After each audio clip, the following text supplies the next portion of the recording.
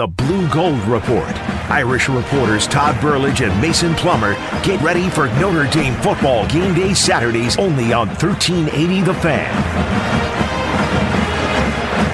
Welcome to another edition of the Blue Gold Report. The Irish are already part of the ACC Football Championship game. I'm Todd Burlage. I'll be your co-host here. I'm a contributing writer for Blue and Gold Illustrated. I do a lot of freelance work in other avenues as well. I'll be joined shortly here by Mason Plummer. He is a staff writer and recruiting guru for blueandgold.com, Blue and Gold Illustrated. A lot to get to. I already mentioned it. Notre Dame now in the ACC Championship game, even though they have one game. Syracuse remaining. That's this weekend. We're going to break down what the opponent situation looks like. All roads lead to another Clemson-Notre Dame matchup. We're going to take a very, very quick flyby over a lousy opponent, Syracuse, this weekend. And we're going to finish the show with an interview I had with Mike Anello. He was kind of a cult figure here at Notre Dame from 2006 through 2009 under Charlie Weis. A Rudy who didn't really want to be called Rudy. I've mentioned him already. Let's bring him in. Mason, introduce yourself, man. What's going on, everybody? My name is Mason Plummer.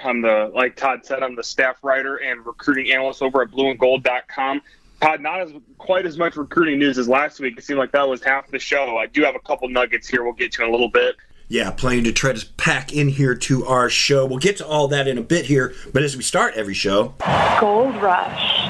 Injuries along the offensive line were a keynote to this week. Zeke Carroll, the center who started last week against North Carolina, who was filling in for usual starting center Jared Patterson, he tweaked his ankle, and now he's a game-time decision according to Brian Kelly. If indeed Correll can't go, they will move Josh Lugg to that position, and then senior lineman Dylan Gibbons will replace Lugg at right guard.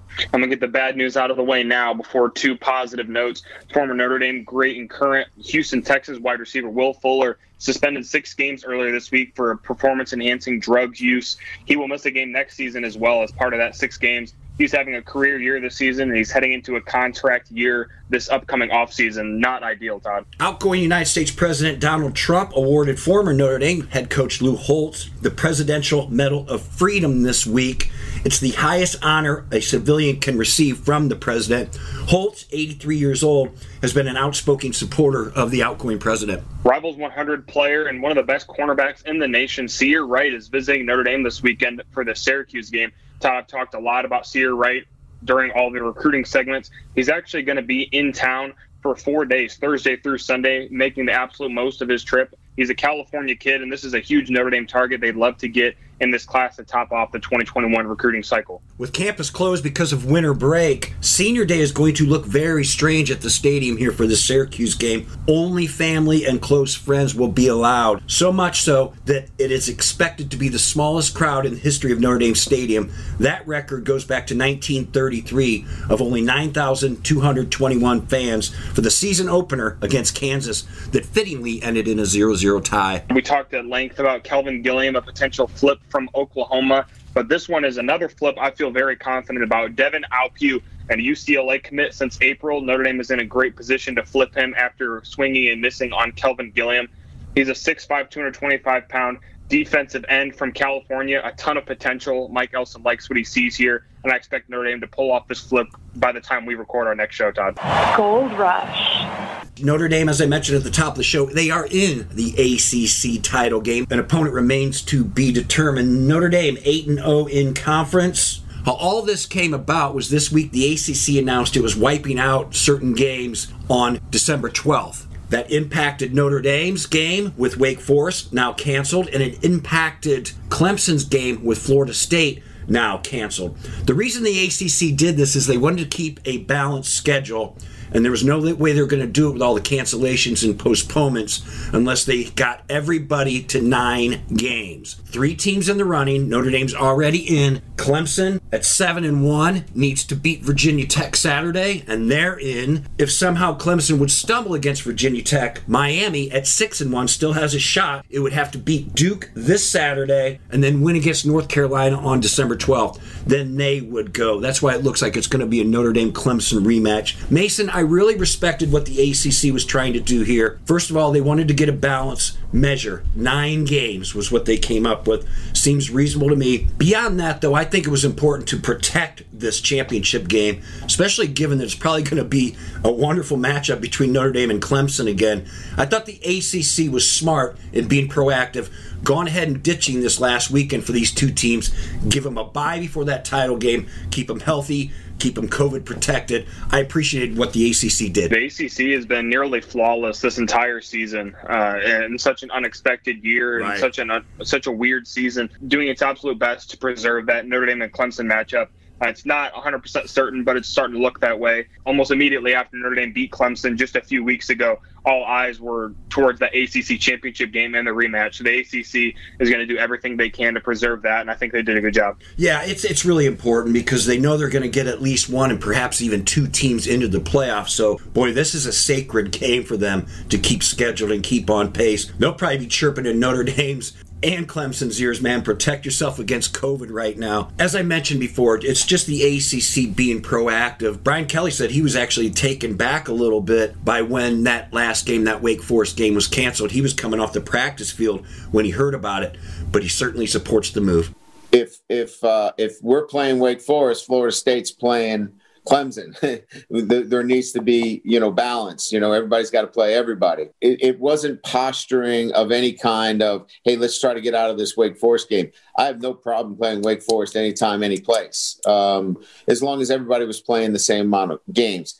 I think what happened here clearly, and that there were enough data points to say, look, let's make sure that Miami still has a chance if there's a stumble here by Clemson. And that means them getting a chance to play North Carolina and play their way in. So as long as all things were equal from that perspective, and Miami understood that they had a chance to get in but lost the head-to-head competition, then why not protect the championship game? That was the conversation that we had. There was never a posturing on our end. We were prepared to play Wake Forest if that's what the ACC requested us to do. That ACC title game will be played December 19th, Saturday, 4 p.m. at Bank of America Stadium in Charlotte. Should be a good one. Should be a rematch again between Clemson and Notre Dame. Looking forward to that. By the numbers. 24 total points allowed by Notre Dame in the fourth quarter all season. To illustrate that point, North Carolina entered the game against the Irish last weekend, having outscored their opponents in the fourth quarter 103-39. Notre Dame won that matchup 7-0. 30. A win over Syracuse would make Ian Book 30-3 as a starter and make him the winningest quarterback in program history. He will break a four-way tie right now. The other three that had 29 wins, Tom Clements from 72-74, won the 73 title. Ron Powlus, 29-16-1, 94-97. And Brady Quinn, 29-17, 2003-2007. Those last two, Powlus and Quinn, those were more longevity awards than anything. Let's go ahead and talk about last week's game and take a quick look at this week's game. Everybody was expecting a shootout against North Carolina and certainly looked like it was going to hold up that way as the Tar Heels scored touchdowns on their first two possessions, took leads of 7-0 and 14-7. But boy, Notre Dame dropped the hammer defensively in the second half. The last 48 minutes of this game, North Carolina scored only 3 points, and that's without Kyle Hamilton for the most part, who was dropped and lost after a targeting penalty in the first half. Mason, I thought this was Notre Dame's most impressive win of the year because I thought it was one of its most dangerous opponents of the year, and I think it really speaks to just how good this defense is. Yeah, this defense is going to go down as one of the best, not only recently, but in Notre Dame history. I saw a lot of fans collectively really nervous when Kyle Hamilton went out with that targeting penalty. And I myself was a little bit nervous sitting back, just a casual viewer, just like, man, this might go badly. He's essentially the center fielder out in that secondary. He's a real leader on that defense, probably the best player on the defense. And then he goes out, but the defense stepped up. One of the most explosive offenses that we've seen this season in North Carolina. Sam Howell's a great quarterback who's expected to go pretty highly in the draft, and Notre Dame essentially shut him down in that second half. Applauded towards the Notre Dame defense, getting pressure on him constantly, and credit to the cornerbacks as well. The corner play has been a little bit suspect this season, but Nick McLeod, the transfer from NC State, has been great, and Clarence Lewis, too. It's been very much improved. If there's one position group I think I look at Notre Dame that showed very steady improvement, it would be the cornerbacks and I suppose the wide receivers as well. Mason, actually, Notre Dame pitched a shutout in that second half. It was 17-17 at half, and then Notre Dame sort of ground out that game. 2 touchdown drives in the second half, one of 97 yards, one of 89 yards. So yeah, that kind of speaks to how Notre Dame can win games, just kind of grinding it out at all. A couple other notes on this game. Notre Dame's defense held UNC 26 points below their season average of 43 per game, and the defense also held the Tar Heels 265 yards below their usual 563-yard average. Very impressive stuff. The Tar Heels managed only 78 yards in the second half and went 0 for 6 on third down. A dominating win and another great win. Notre Dame is playing as well, if not better, than anybody in the country. And I'm to the point now, Mason, where, and we can talk about this a little bit more next show, but I'm to the point now where obviously Notre Dame's going to beat Syracuse, and I say win or lose that Clemson game. The way Notre Dame has passed the eye test and the production test and will actually play 11 games, I think they are already in the college football playoff. Let's take a quick look at the Syracuse team. They're not very good. They're 1-9.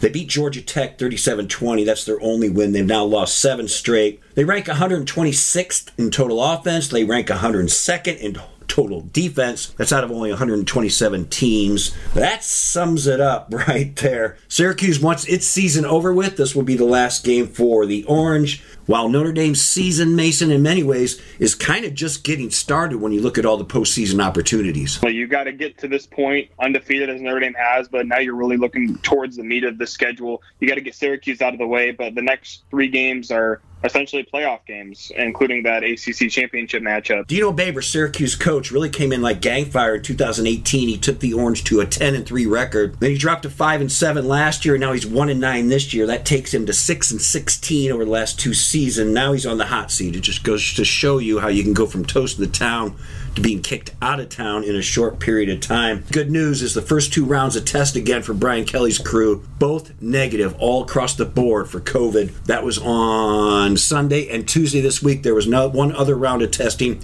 we won't have the results of as we're taping this show. Brian Kelly certainly appreciates the work his team has put in and the effort his team has put in to keeping these COVID numbers down and this team on task. One of the things that you're able to build during this time that is so different than if we weren't experiencing this incredibly difficult time in our country is the ability to put aside the distractions that you're facing on a day-to-day basis.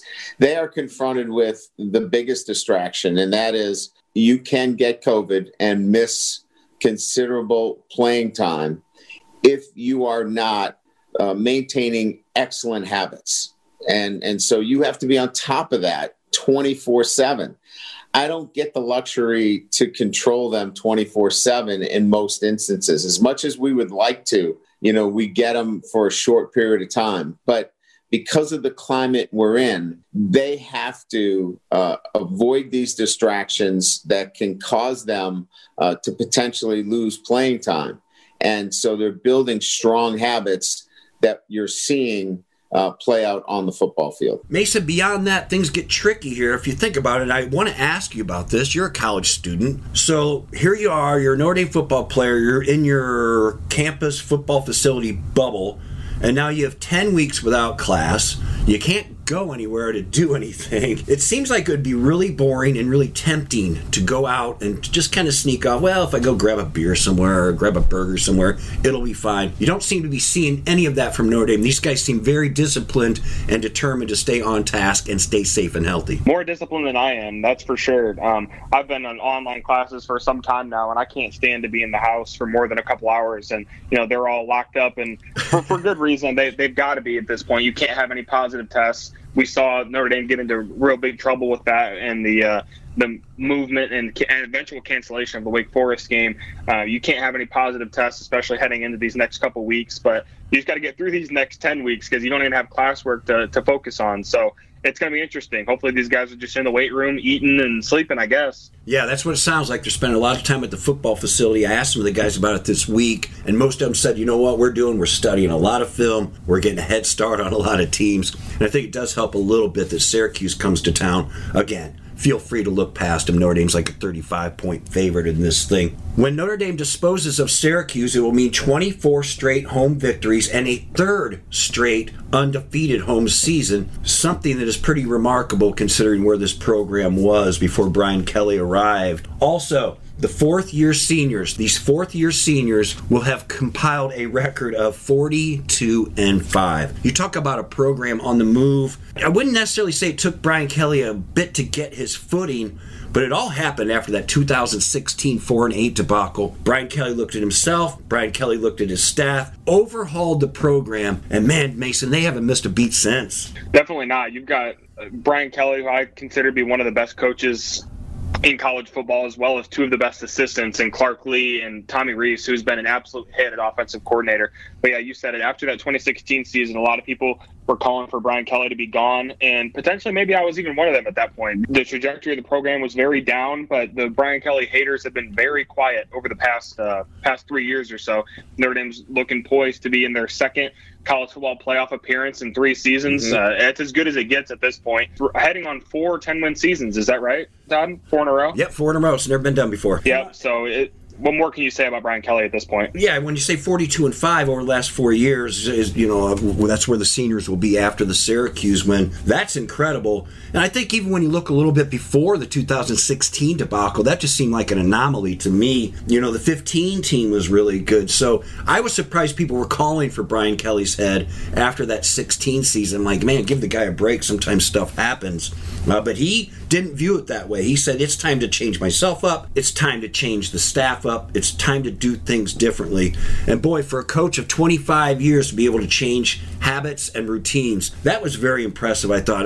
We will talk about that at a future show, about some of the specifics. Mason, I had a chance this week, I mentioned it at the top of the show, to talk to Mike Anello. You're probably too young to remember him. He was here at Notre Dame between 2006 and 2009. And he became quite a cult figure here because of his play on special teams. Very much the Rudy sort of story.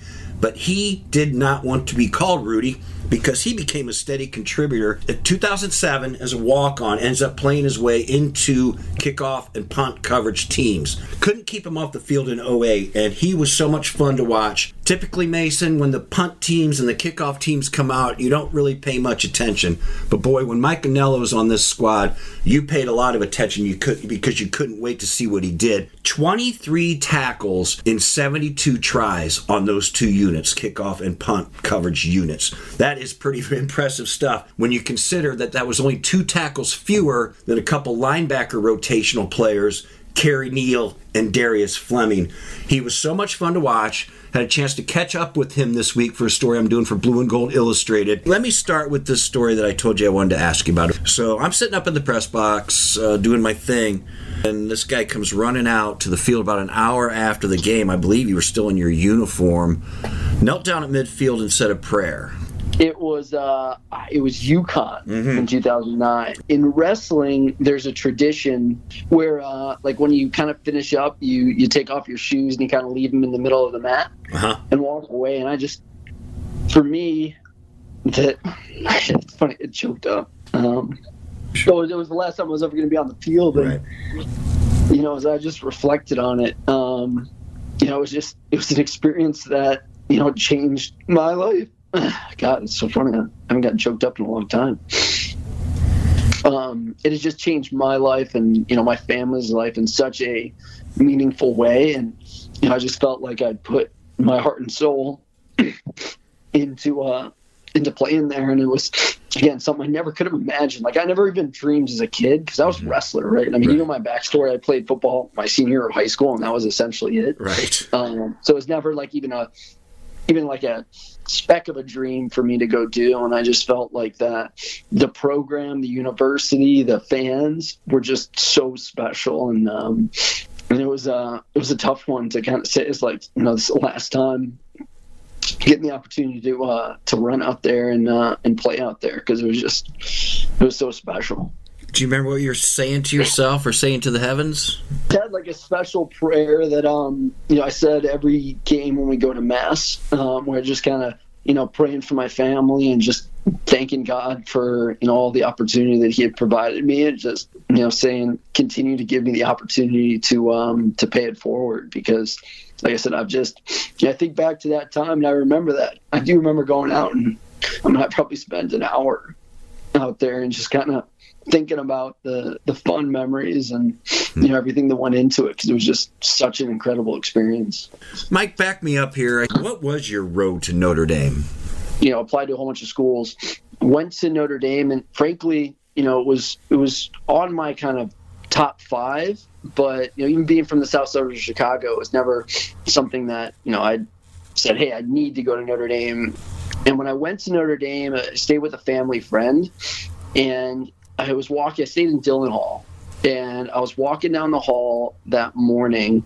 It was like a Friday morning at 7:30 or 8, and I bumped into one of the janitors, and we had a 5-minute conversation. But I left that conversation being like, this university is different than anything else, because the fact that this was just such a casual conversation, and she didn't think anything about it, just tells me how people treat people on this campus.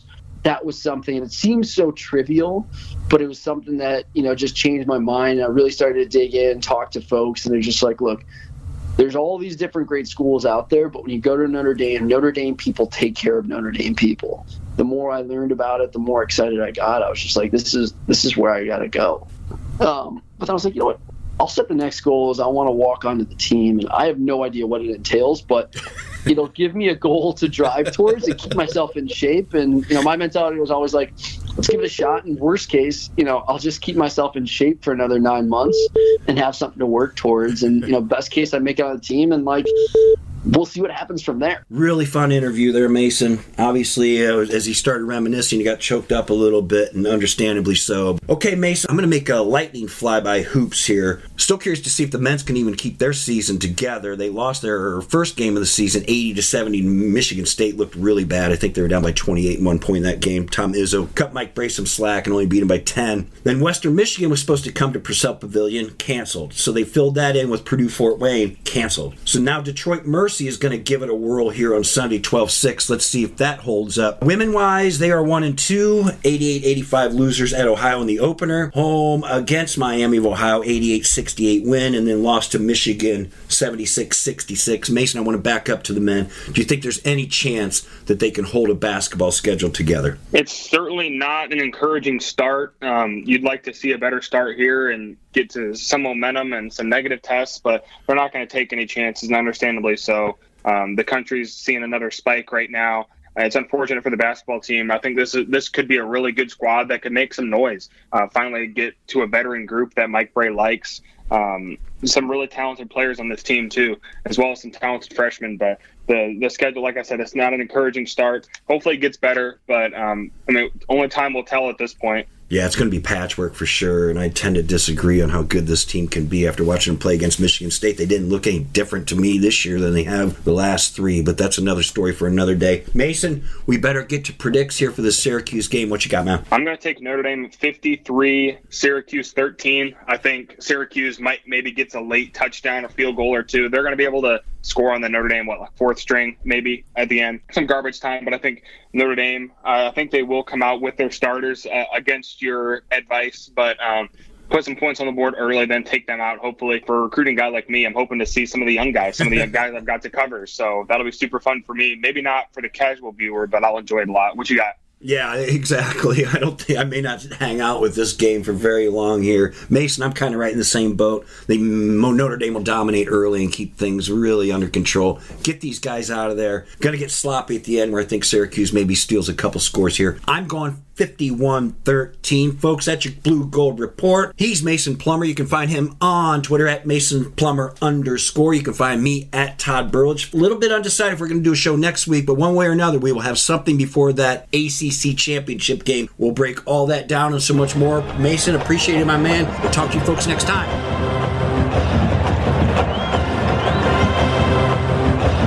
Thanks for listening to this exclusive presentation of 1380 The Fan, the Blue Gold Report. And be sure to download the latest edition of the show wherever you download podcasts or go to 1380thefan.com. Podcasts by Federated Media. Podcasts by Federated Media.